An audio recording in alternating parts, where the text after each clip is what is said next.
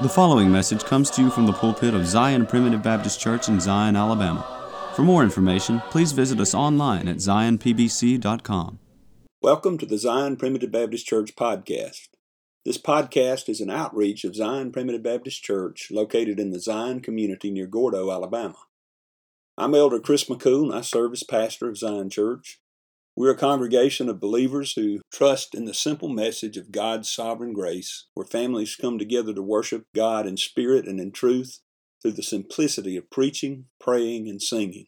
Zion Primitive Baptist Church is located at 9487 County Road 49, Gordo, Alabama. If you live in the Gordo area, or if you are visiting in the area, please join us for worship. We meet every Sunday at 10:30 a.m. and 5 p.m., and on the first and third Wednesday evenings at 6:30 p.m. Today we post the second half of a sermon preached by Elder Buddy Abernathy entitled, God Loved and Saved the World. In this message, Brother Buddy has been dealing with the fact that there are more worlds than one discussed in the Scripture. Many in the religious world use John 3:16 as a proof that salvation is left up to man.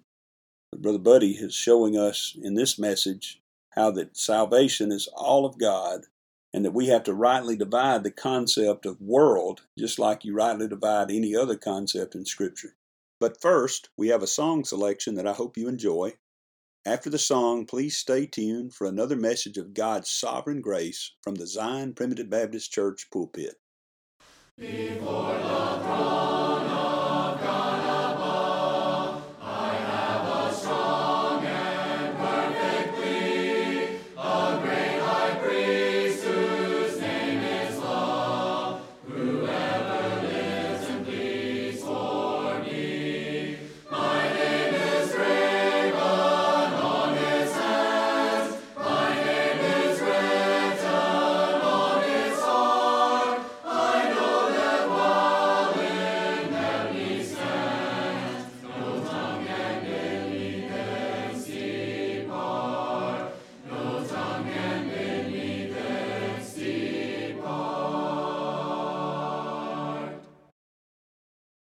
When Satan tempts me to despair and tells me of the guilt within, upward I look and see him there, who made an end of all my sin. Because a sinless Savior died, my sinful soul is counted free. For God the just is satisfied to look on him and pardon me. To look on him and pardon me. Behold him there, the risen Lamb, my perfect, spotless righteousness, the great unchangeable I am, the King of glory and of grace. One with himself I cannot die, my soul is purchased by his blood, my life is hid with Christ on high, with Christ my Savior and my God, with Christ my Savior and my God. 1 John 4:5, speaking of false prophets, they are of the world. Therefore speak they of the world, and the world heareth them. Now let me summarize with this. John 16 says, God loved the world. John 17, Jesus says, I'm not praying for the world. Sounds like there's a conflict between him and God, doesn't it? And then 1 John 2:15, having said in John 3:16 that God loved the world, God now tells you, do not love the world. Love not the world, neither the things that are in the world. Now, to borrow an old expression of Sonny Piles that I hadn't heard in a long time, he says, that'll make you as confused as a termite in a yo-yo. See how confusing the Bible can be if you say there's only one way the word world is used. All of this that I've referred to when it comes to the world referencing people can be straightened out by seeing that there are two kinds of people in this world. The Lord told Rebekah that two nations are in your womb and two manner of people. One of them was represented by Jacob, and he said, Jacob have I loved. And one of those nations, one of those manner of people were represented by Esau, and he said, Esau have I hated. And God said, the reason I pronounce this and the reason it's that way even before the children have been born, the reason I'm telling you all this and the reason I purpose to love one twin and not love the other and pass him over is that the purpose of God according to election might stand. In other words, God is saying, I want you to know that I elected a people. And the way I'm illustrating that to you is to say, here's these two twin boys. They haven't been born. They haven't done any good or evil. And God says, I love Jacob and hate Esau. You may say, that's hard, that's offensive. That's what the Bible says. If you're upset about it, you'll have to be upset with God, not the preacher that tells you about it. The preacher's just the mailman. Don't shoot the mailman if he brings you a collection notice. You know, he's not the one responsible for it. So let's now, and you can actually turn to the scriptures at this point.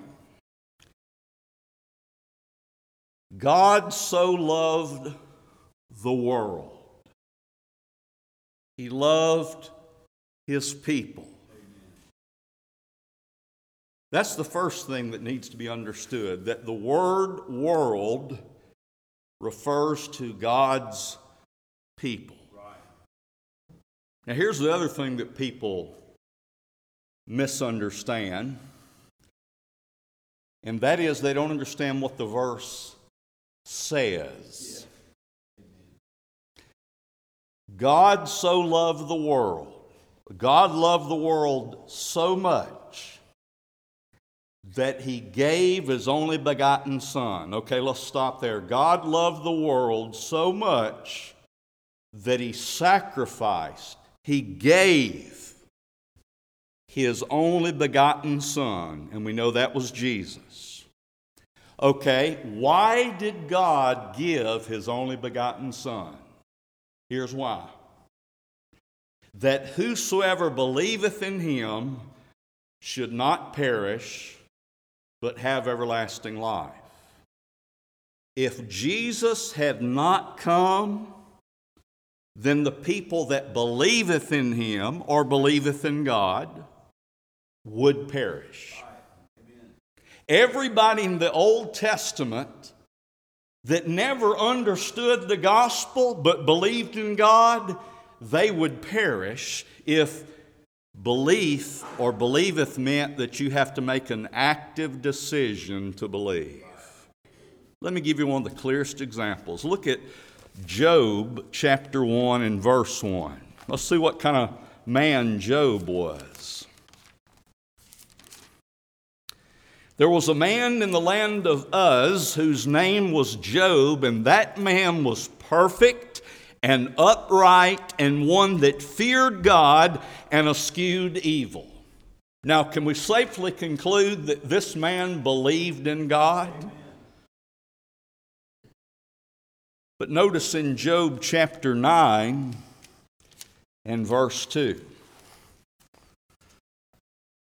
Then Job answered and said, I know it is of a truth, but how should man be just with God? Job says, I know that man will be just with God. I know things are going to be right between man and God, but I have no idea how that can come to be.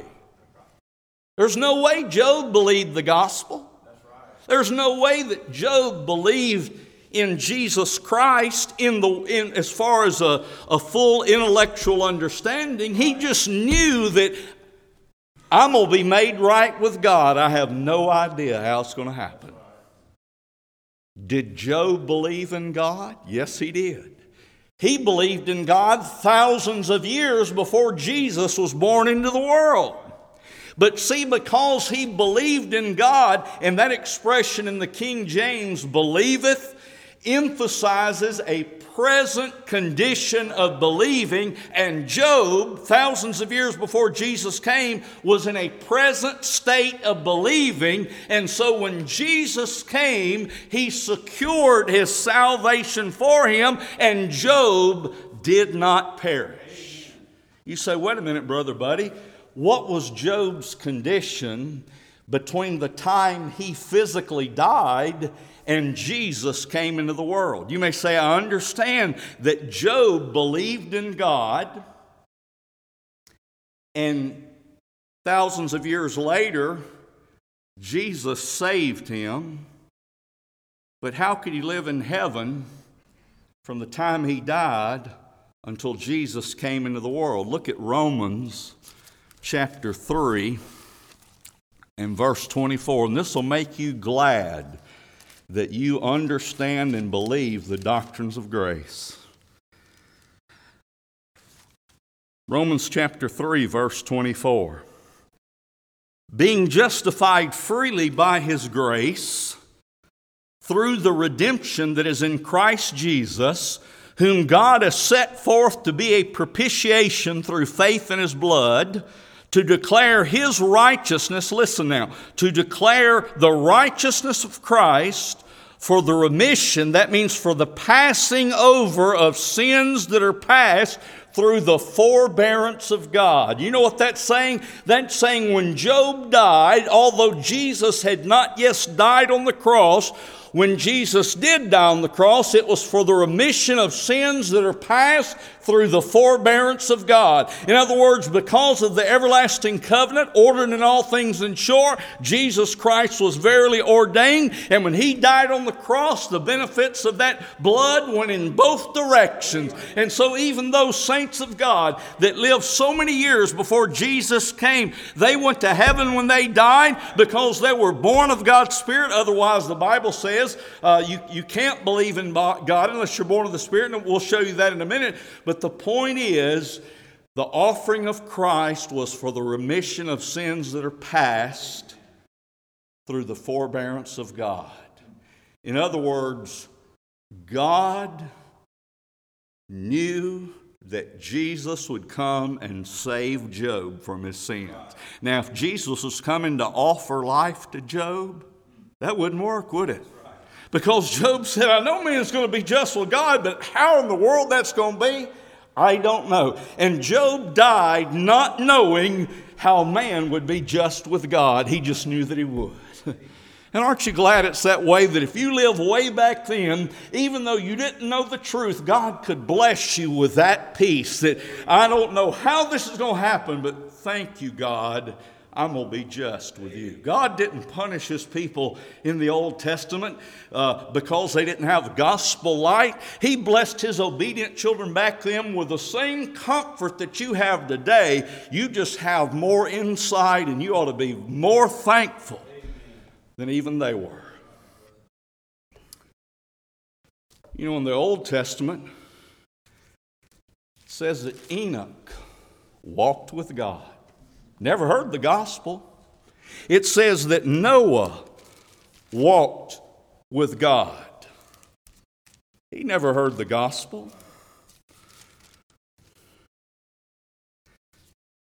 And David said in 2 Samuel chapter 23 and verse 5, although my house be not so with God, my life is out of order. I've committed adultery. I've had the woman's man killed. My house is, the consequences of my sin have fallen upon my house. My son has died. But even then, David said, he'll not come to me, but I'll go to him. He had some understanding, didn't he? But he said, though my house be not so with God, yet he hath made with me an everlasting covenant, ordered in all things and sure. You see, David didn't have the light of understanding you have about the death, burial, and resurrection of Christ, but David said, he's made with me an everlasting covenant, ordered in all things and sure. And when Jesus did die on the cross, that was for the remission of Job's sin, the remission of David's sins, the remission of Enoch's sins, the remission of Noah's sins, men that could not fit the pattern that's so often advocated today, that you must make a willful decision to believe in Christ to go to heaven. But you know what? They believed in God, didn't they? And I'm going to show you a verse in a minute that believing in God is the same thing as believing in Jesus. They were secure because Jesus saved his people from their sins, and the benefits of what he did on the cross went thousands of years backward, and it's gone so far, it's went about 2,000 years forward, and it's got you. The blood of Christ was applied to you when you were born again. You know, that's what the new birth is. It's when you vitally receive the benefits of what Christ did. That life that he obtained for you is imparted to you when you're born again, and it will never die. Now, lastly, let's look at the verses in John that use the word believeth. Because remember, most people think that John 3:16 is saying that God loves everyone. We've already established that the word world doesn't mean everyone, but they believe God loves everyone so much that he sent Jesus, and whoever will choose to believe in him will be saved. Yet the verse is actually saying that when Jesus came into the world, he saved people that believeth. Job believeth, Noah believeth, David believeth, Enoch believeth. And here's a good homework lesson for you. Take the Gospel of John and look up the word believeth and compare it to the word believe. I'm not saying every time, but for the most part, the word believe is used when someone's called upon to believe, or when someone's belief is questioned. Whereas the word believeth means this person is absolutely in a present state of believing. And 1 John 5:1 says, whosoever believeth that Jesus is the Christ is born of God. You find someone that believeth, and you found someone that's born of God. So in John 3:16, anyone that believeth is born of God, and Jesus came so that those born-again believers would not perish. I don't care if you were chosen in Christ, if you're born of the Spirit, if you weren't redeemed by Christ, you're without hope. Paul said, without the resurrection of Christ, which was the full completion of his work, he says, we're yet in our sins, our preaching is vain, your faith is vain, and we're of all men most miserable. Now, he was telling that to people that were the elect and that were born again. And see, John 3:16 is talking to people that believeth, therefore it's talking to people that are born again. It's talking to people that were chosen in Christ, but God sent Christ to save them, otherwise they would perish. No one is fit for heaven apart from Jesus Christ. When the Bible teaches of us being justified by His blood, here's what that means. Right now, I don't care how much sin you do today, right now you stand positionally right with God. Isn't that wonderful? No matter how much I mess up, my position before God is that I'm right with God in Christ, no matter how I live. And that doesn't make you say, well, I don't care how I live. That makes you say, I want to live right. If I'm going to heaven in spite of how I behave, I want to try to behave in a way that honors God. If you go to the bank and pay off my debt, I'm not going to say, well, I don't care how I treat you. Isn't that ridiculous? So many times people will say they'll take a position in the spiritual realm that they never would take out here in the world. People say it doesn't matter what you believe as long as you're sincere. They would never apply that in real life. Unfortunately, some people are so messed up today, they're saying if you think 2 + 2 is 5, that's okay as long as you're sincere about it. But it doesn't work, does it? It does matter what you believe. Furthermore, do you want somebody to misrepresent you? God doesn't want to be misrepresented. Amen. He wants to be represented for who He is. Now, look at John 5:24.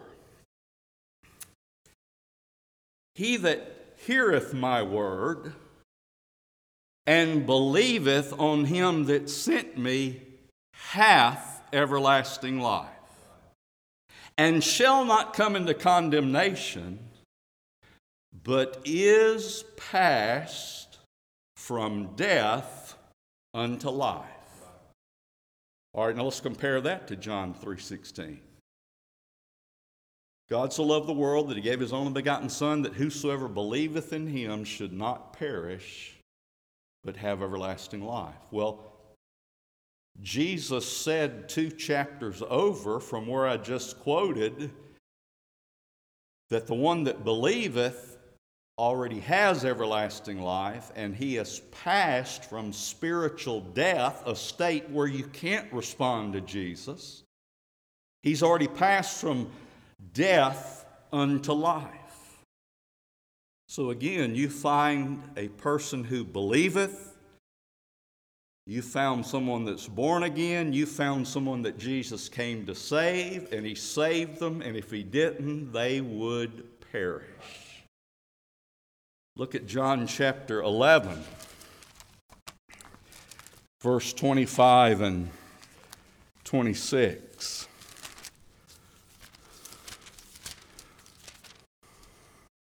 Jesus said unto her, I am the resurrection and the life. He that believeth in me, though he were dead, yet shall he live. And whosoever liveth and believeth in me shall never die. Whoever liveth, and notice living comes before believing.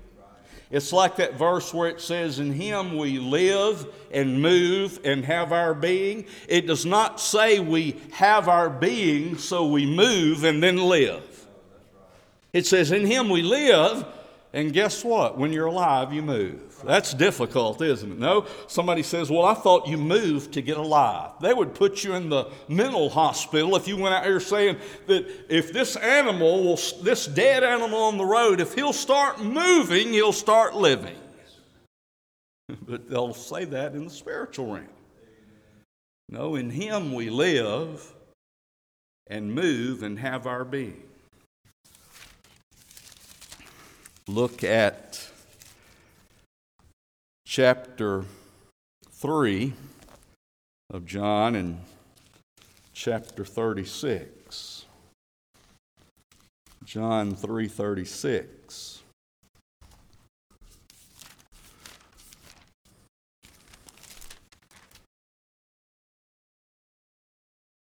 He that believeth on the Son hath everlasting life. Any English teacher would tell you, if you find someone that believes, you found someone that's already in possession of life. That is not saying that if you will believe, you'll get everlasting life. That's not what it says. Some people say, Brother Buddy, that's your interpretation. No, it's not a matter of interpretation. Now, we get over to Revelation and some of the parts of Daniel and Ezekiel. Yeah, you might be hearing some of my interpretation, but this is a matter of what the English says. He that believeth on the Son hath ever life, and he that believeth not the Son shall not see life. Now watch this. The one that believeth not the Son, he says, the wrath of God abideth on him. It doesn't say the wrath of God's going to be poured out on him. It says you find one that doesn't believe, that is, he is dead in sins. You found one that the wrath of God already abides on. And then lastly, now you're going to have a lot of verses to look up to see if I was getting this right, because I was just quoting portions of verses. And if you can show me where I got something wrong, that'll be great, because that'll show me you really searched it out. John chapter 12 and verse 44. Jesus cried and said, now watch this. Jesus cried and said, he that believeth on me, believeth not on me, but on him that sent me. Now let's go back to Job. Job didn't believe on Christ per se. But Jesus said, he that believeth on me, believeth not on me, but on him that sent me. Well, the one that sent Jesus was God, and Job believed in God, and Jesus says here, believing in me is not really believing in me, it's believing on God. So Job believed on God. That's the same as believing on Christ. And Job was a born-again child of God that just didn't have the light you have. That's why he said, I know it is of a truth, but how should man be just with God? Those men that were so well known in the Old Testament didn't know what you know. Peter said, many righteous men have desired to see the things that ye see and were not able. Just think how zealous they must have been. They didn't know the gospel. Man, they wanted to know it. Remember the old eunuch says, Lord, or says to Philip, who's this prophet talking about? Is he talking about himself or another man? Well, see, we read that today and we know who he's talking about. We know it's talking about Jesus who suffered for our sins. God loved and loves the world. God loves his people. Jesus saved his people from their sins. And if you believe in him, that means you're born again. And that means because that Jesus died 2,000 years ago, you will not perish, but you will have everlasting life. Thank you for joining us today on the Zion Primitive Baptist Church podcast.